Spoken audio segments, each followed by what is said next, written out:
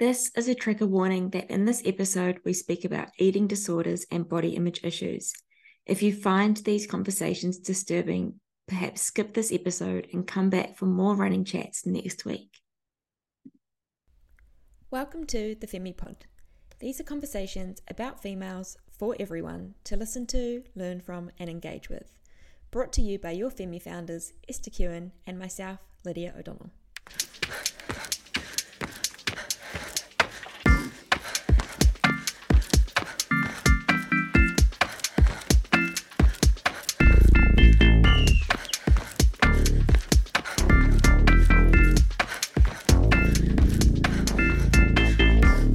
Welcome back to the FemiPod episode 85. My name is Lydia, and as always, I am joined by Esther, and today we are here to chat to the incredible Katie Babbott, a researcher at the University of Auckland, as well as a passionate runner who is part of the Femi Run community in Auckland. Katie has recently completed her PhD titled Eating Behaviours, Body Image and Mental Health, Updated Estimates of Adolescent Health, Wellbeing and Positive Functioning in Aotearoa, New Zealand. In this episode, we want to dive into Katie's work and her findings and the issues surrounding bad body image for girls and women. Katie, welcome to the Femi Pod. We're so excited to have you. How are you today? Good, thank you. It's so good to be here. Love it. That's good to hear. So let's dive right in. We really want to understand your work and why your passion is in this space of work. So I think to have a better understanding of that, we'd love to understand your background. So can you tell us a little bit about your upbringing as a young girl? What impact did sport have on you? Yeah, of course. That's a good question. I actually wasn't a very sporty or active kid, if I'm honest. I was much more the kid hiding in the bathrooms during cross country, or like faking sick on school athletics day. It just wasn't really my scene. And the why for that is a bit complex. So when I was about 8, I was diagnosed with epilepsy.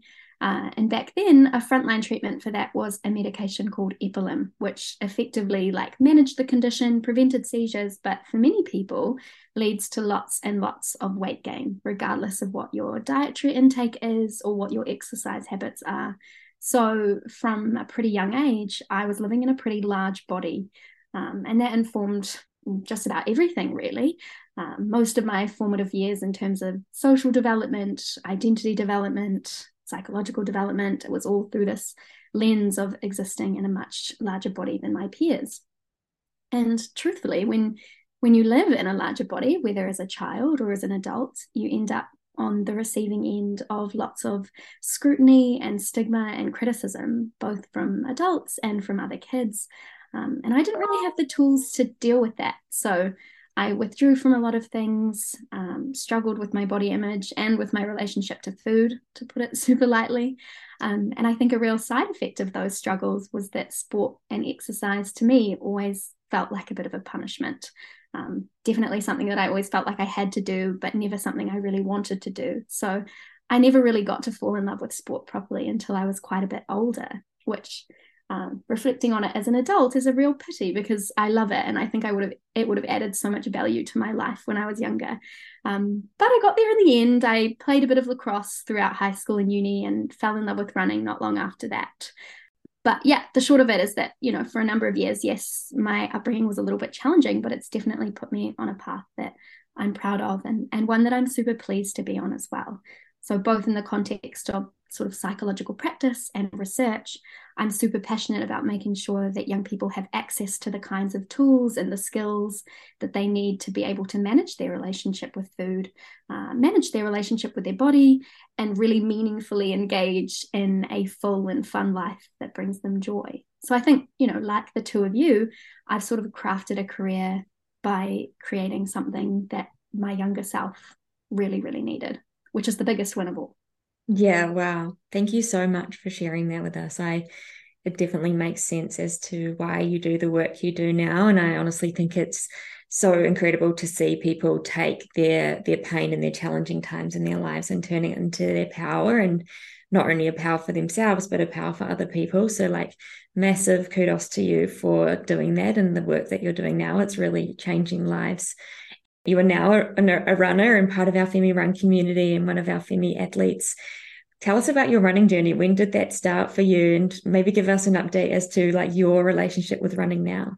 Oh, yes. I am so stoked to be part of the Femi family.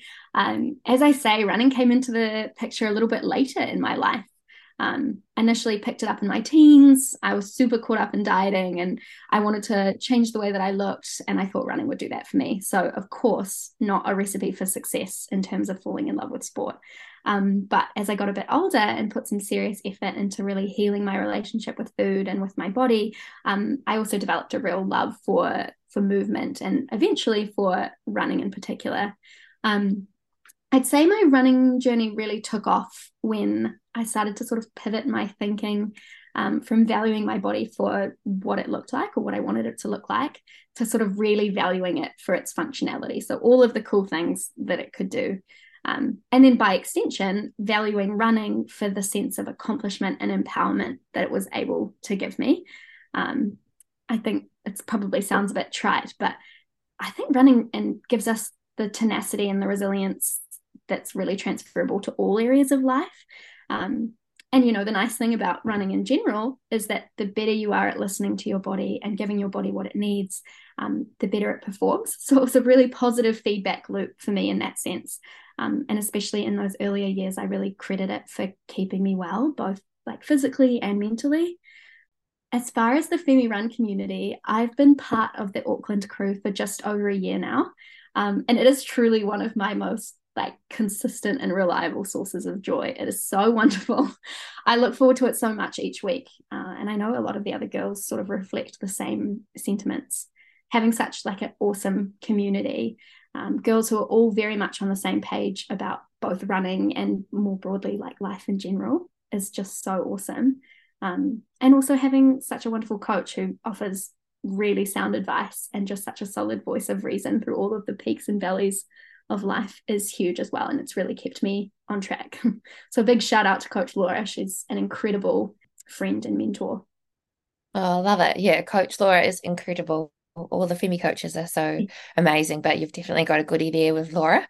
And that's so nice to hear. The Femi community, you know, has been something that's been a really awesome part of your life for the last year. We're so lucky to have you heading along every week and leading the way, you know, in those open conversations and creating really strong friendships. It's beautiful to see. But if we can go into your PhD a little bit deeper now, can you tell us about your studies and your PhD? What led to this being the topic for your thesis, and can you tell us a bit about it? Yeah, that's a super good question. I guess the short answer would be my lived experience in this space, like having had and subsequently recovered from an eating disorder. I feel and really passionately about figuring out how to prevent other young girls from walking that same path. Both body image issues and eating problems are such like thieves of joy, but at the same time, they are everywhere. It is so incredibly common, but also so incredibly risky in terms of long-term health outcomes. So I really wanted to do a project that explored how adolescents today are faring, and how we can improve things for them. So in service of that aim, my PhD was kind of in two main phases. So firstly, collecting as much information as I could from adolescents about their experiences with things like weight-based bullying, body image problems, and disordered eating, you know, just to really better understand where they're at. Things have obviously changed a lot since we were adolescents.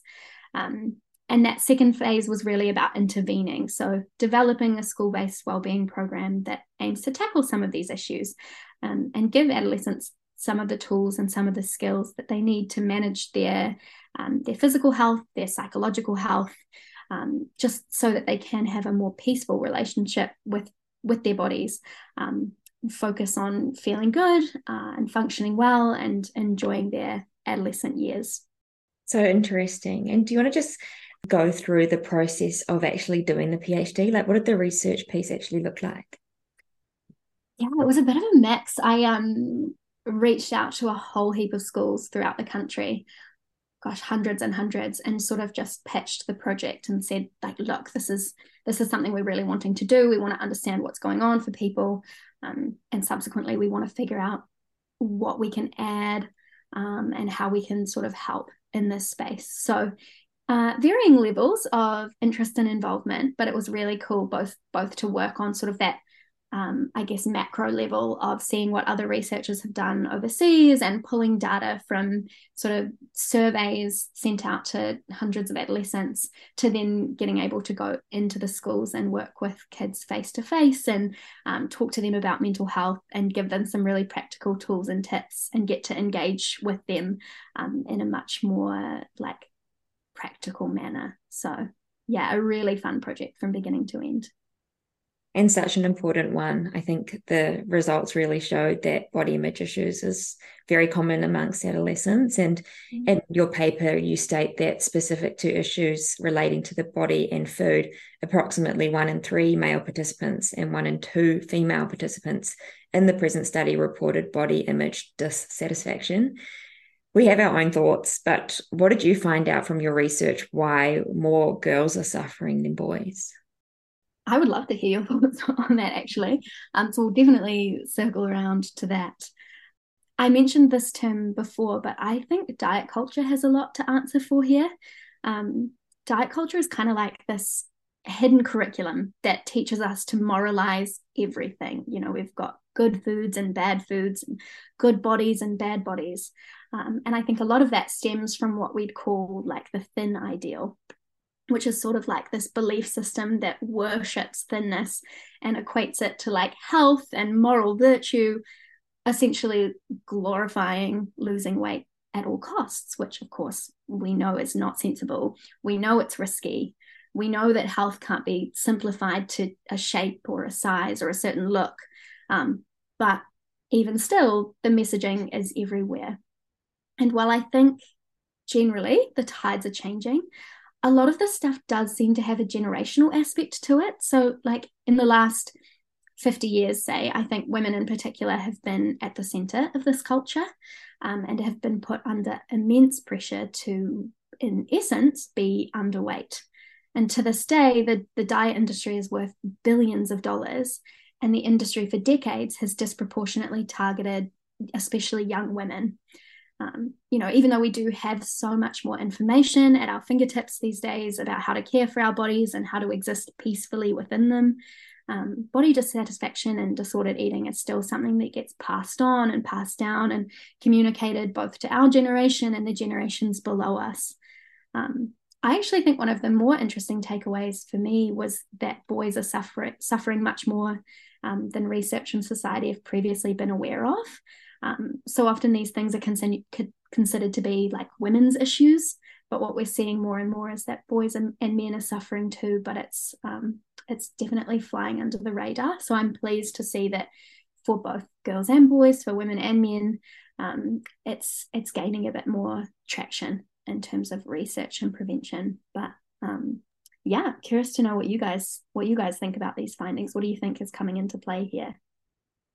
Yeah, well, even when we think about, Red's relative energy deficiency syndrome, only in the last 5 to 10 years has that concept even come around, because before that it was around female athlete triad, right? And it was all around women suffering disordered eating behaviors and then ongoing menstrual cycle dysfunction and bone health issues. But we know that men suffer as well. So obviously, there's been a lot of work and progress in that space to include males and male athletes in that issue. But I think for girls and women in general, there's just been so much pressure ever since we were young kids to focus on what we look like. And so much of our self-worth seems to be tied up in our appearance. And even when you're a young girl, and still see it all the time, people saying, oh, she looks really cute, or she looks like that, or she looks great in that dress, or like it's all about her appearance. And I think it's also alongside this idea of comparison and young girls constantly being compared to each other. I don't know really like the reasons why, but I feel like I see a lot more young girls being compared to each other than young boys. And I mean, as we grow up in the workspace, we see comparison a lot because there is just not enough seats at the table for women. So it's very easy to understand why that comparison comes into play there, because we're all fighting for limited spots, right? But when you're a young girl, the idea of comparison, I mean, I remember growing up even around the ages of 8 and 9 and looking at other girls in my class and in my school and wishing I looked like them. And here I am as a young girl who is pretty innocent, just loves sport. I would say I was relatively confident in myself, but I still wanted to look a different way. And it like breaks my heart to think about my younger self, but it also breaks my heart to think about young girls who are probably suffering that 10 times over nowadays in the world that we live in compared to what we were going through. And it's obviously at Femi, we speak about sport and movement being a tool to build confidence in yourself.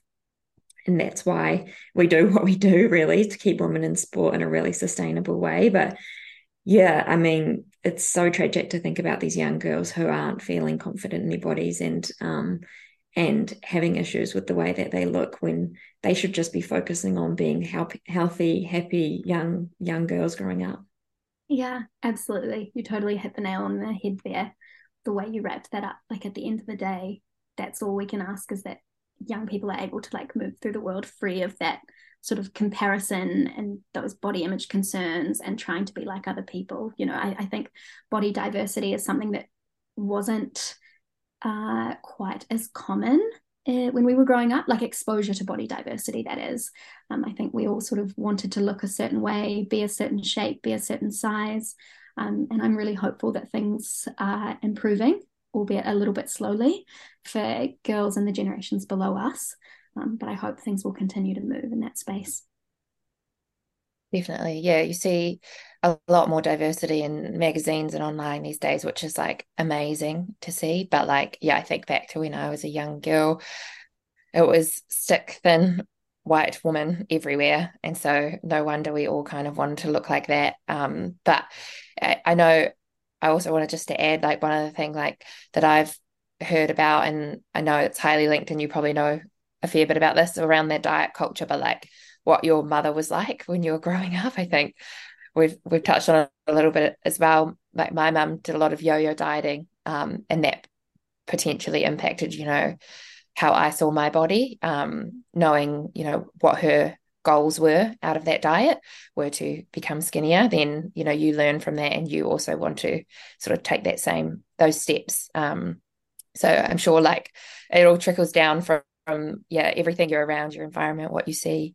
But yeah, it's hard to see young girls still struggling, and both Lids and I have had our experience, and Katie, you would have seen so much of it in your work. But I'd love to know like a little bit more about like the particular differences. I know that your PhD was on adolescents and not only girls but also boys, but what sort of been the major differences and or similarities between girls and boys when it comes to body image issues specifically?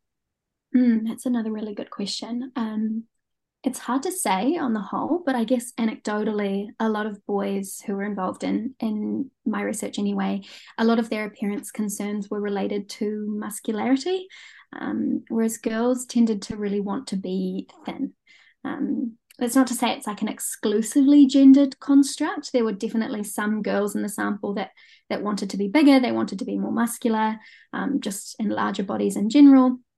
And there were also boys in the sample that wanted to be in smaller bodies. But on the whole, the trend sort of moved in opposite directions for boys and girls, which kind of suggests to me that adolescents, even as we've talked about, we are seeing more diversity in media, print, online, TV, everywhere that we consume media.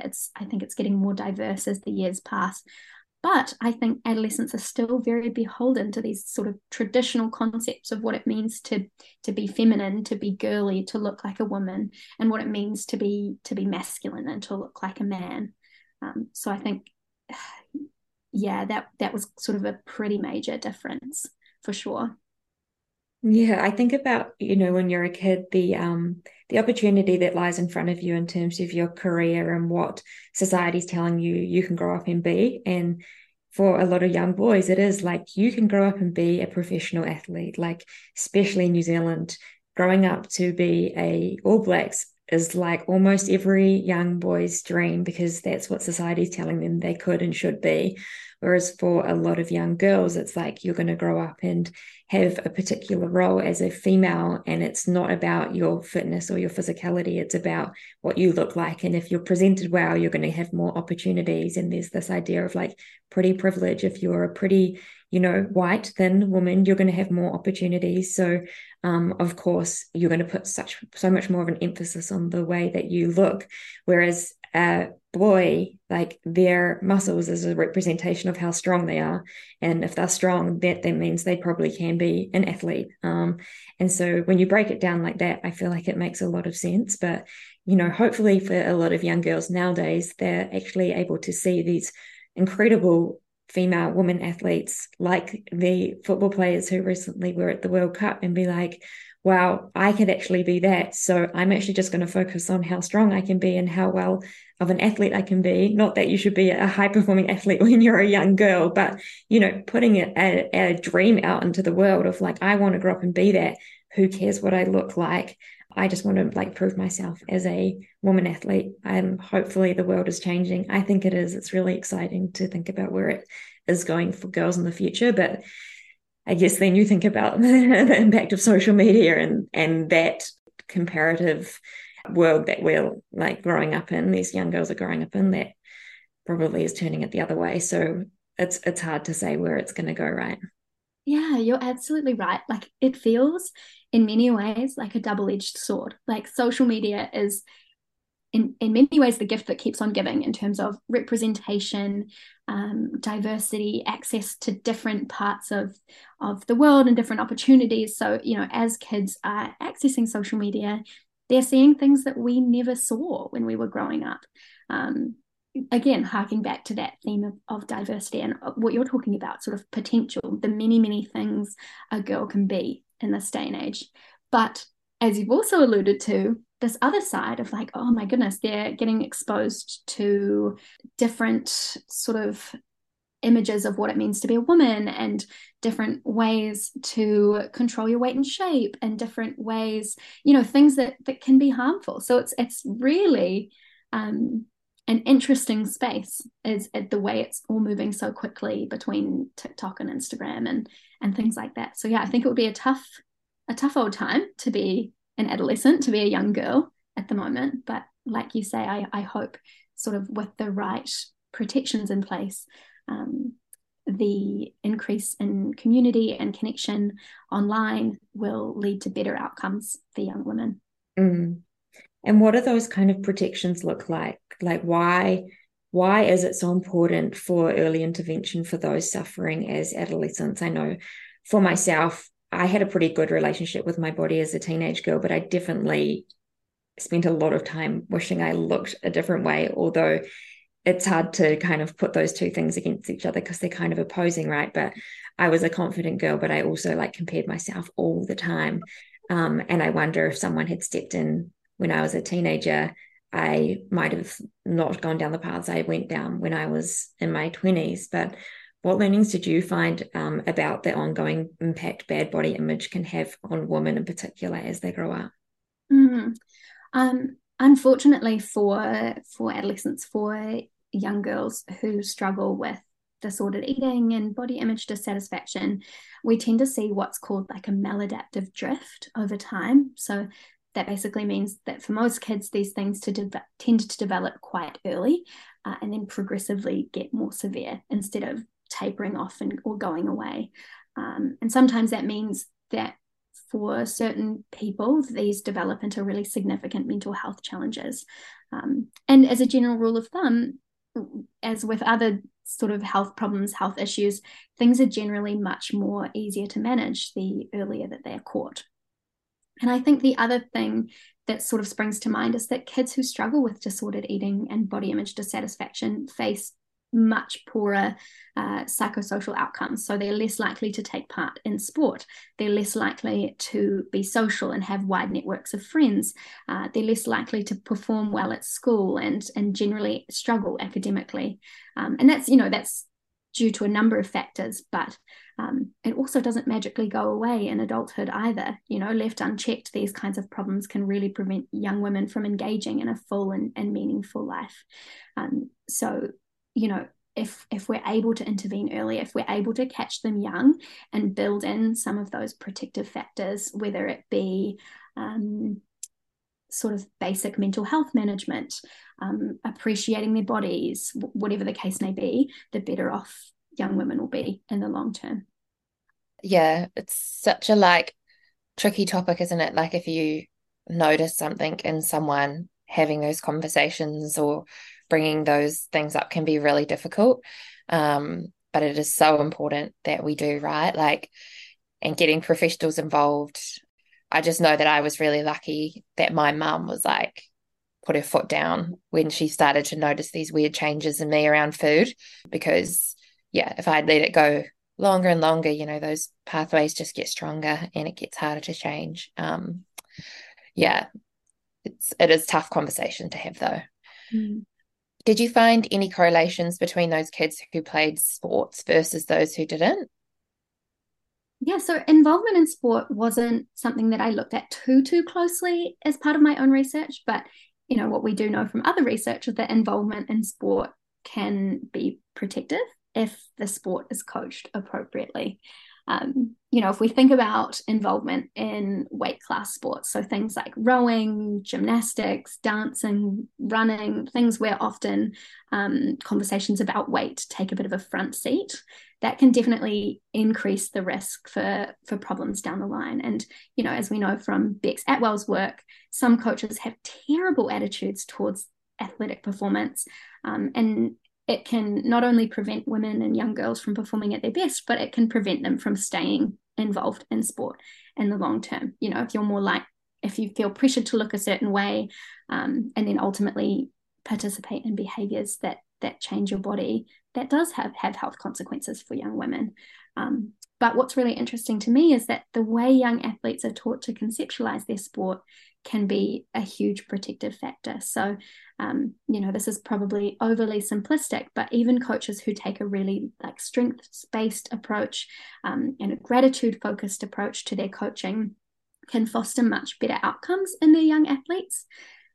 Again, Bex is absolutely the expert here, so I totally defer to her on all this. But in my sort of limited knowledge of the sports science research, athletes who have high levels of gratitude and sort of conceptualization of the functionality of their body, so again, what it does, not what it looks like, tend to report sort of greater resilience, better mood, improved life and sports satisfaction, and lower levels of burnout when we're talking about high performance sports. So there's a huge protective element to sport if it's facilitated safely.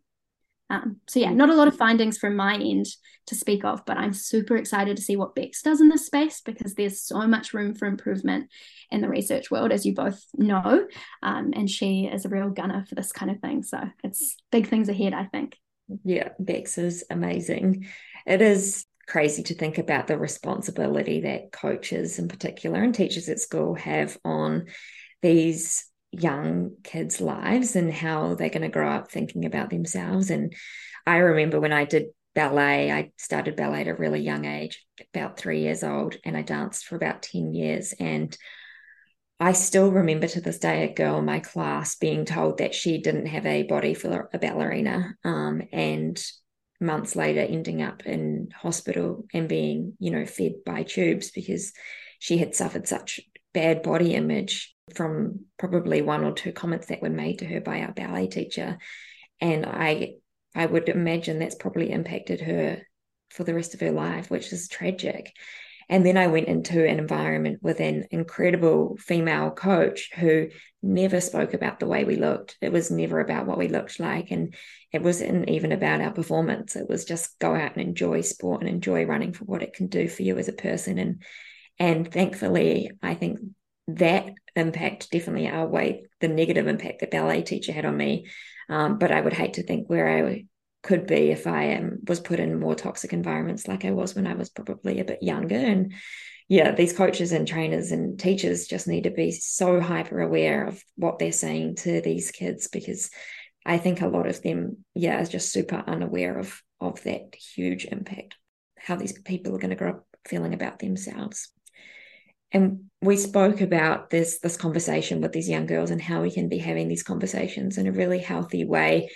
I know in your study you mentioned that there was a lack of girls being involved due to the all-girls schools more frequently declining being involved, citing to the concern of talking about disordered eating behaviours, which is understandable, and we can understand the concerns here. But in your opinion, how can we be having these conversations more often with young girls in a really healthy way, especially for girls that are suffering?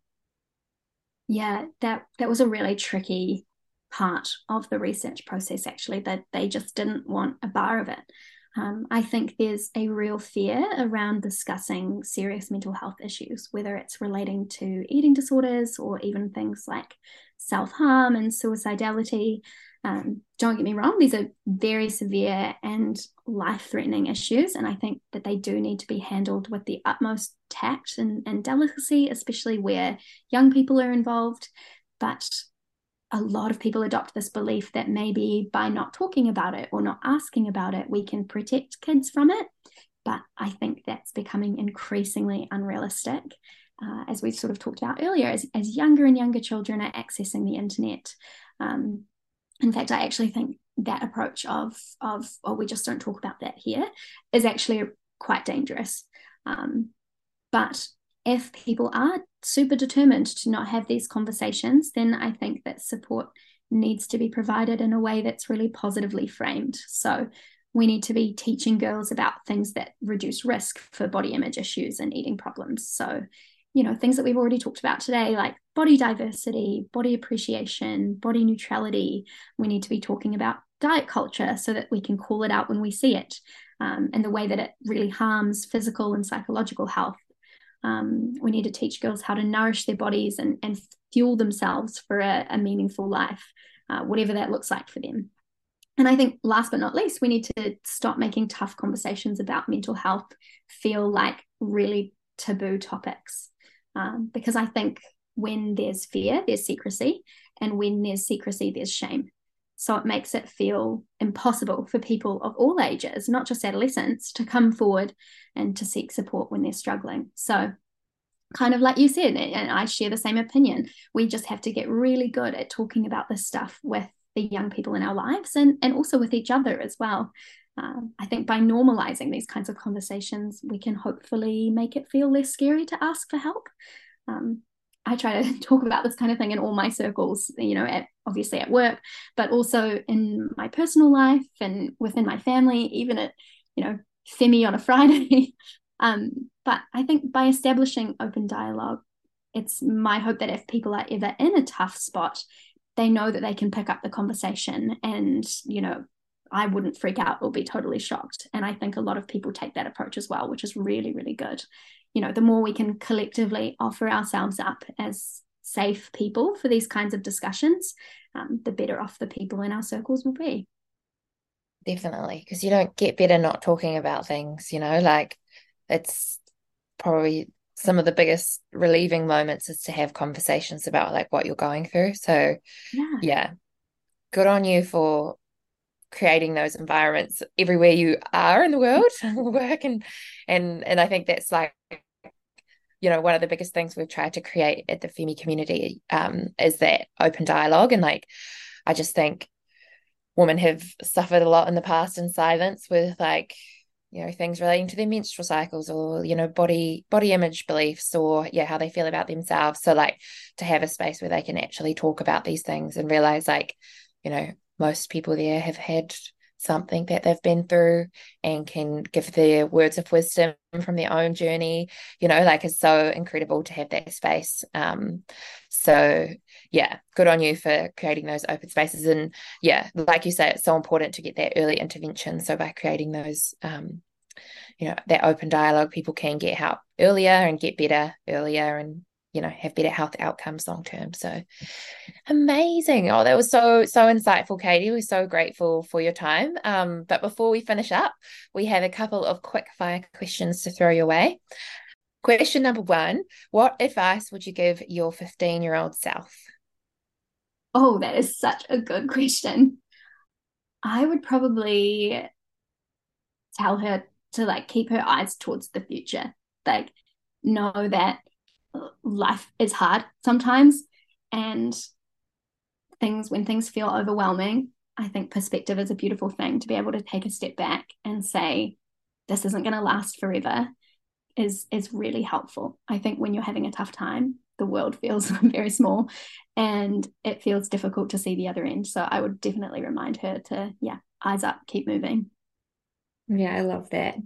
I also just love that you say life is hard, because I think people look at other people, going back to the comparison thing, and think that their life is just easy and perfect. But I think everybody finds life hard at times, and it's so normal. So I appreciate that you said that. The last quick fire question is, what is your purpose on Mother Earth? I know it's a big question, but right now, where you're at today, what is your purpose? That's another really good but really big question. I really truly feel like I found my purpose in my work. And sort of what I was talking about a little earlier, about this idea that like I walked this path and I really don't want other people to have to walk it in the same way that I did. So I feel very fortunate in the sense that what I do feels very purposeful, and probably similar to the two of you. In many ways, it feels like a giving back of the things that I've learned in my 28 years of life.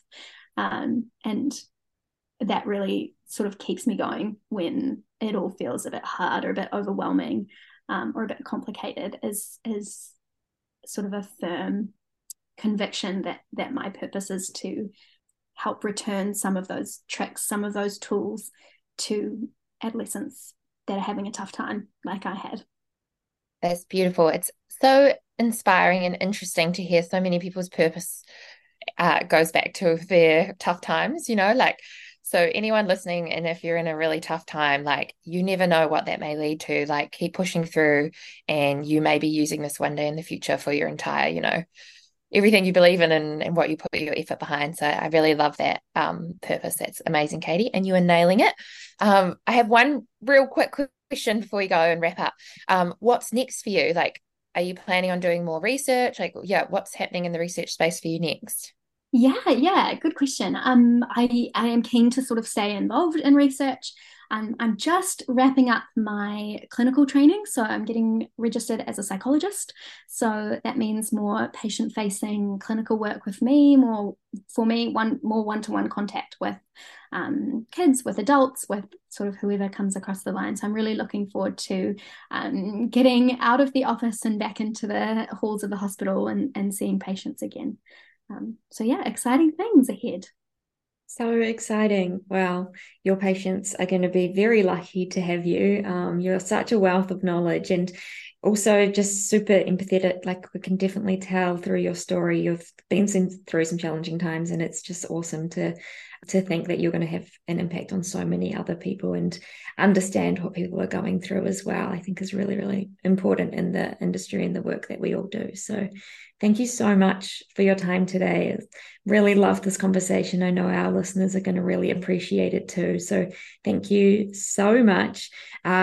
We will be tagging Katie into our Instagram show notes, so you can go ahead and check her out and check out her work. We'll attach her PhD there as well, so you can have a read through her research. And if you want to get at us, you can get at us on Instagram at femi.co, or head to our website, femi.co, or else Esther and I will be back in your ears next week. And thank you for joining us today. Thanks for having me, you guys. Thank you. Thanks, Katie.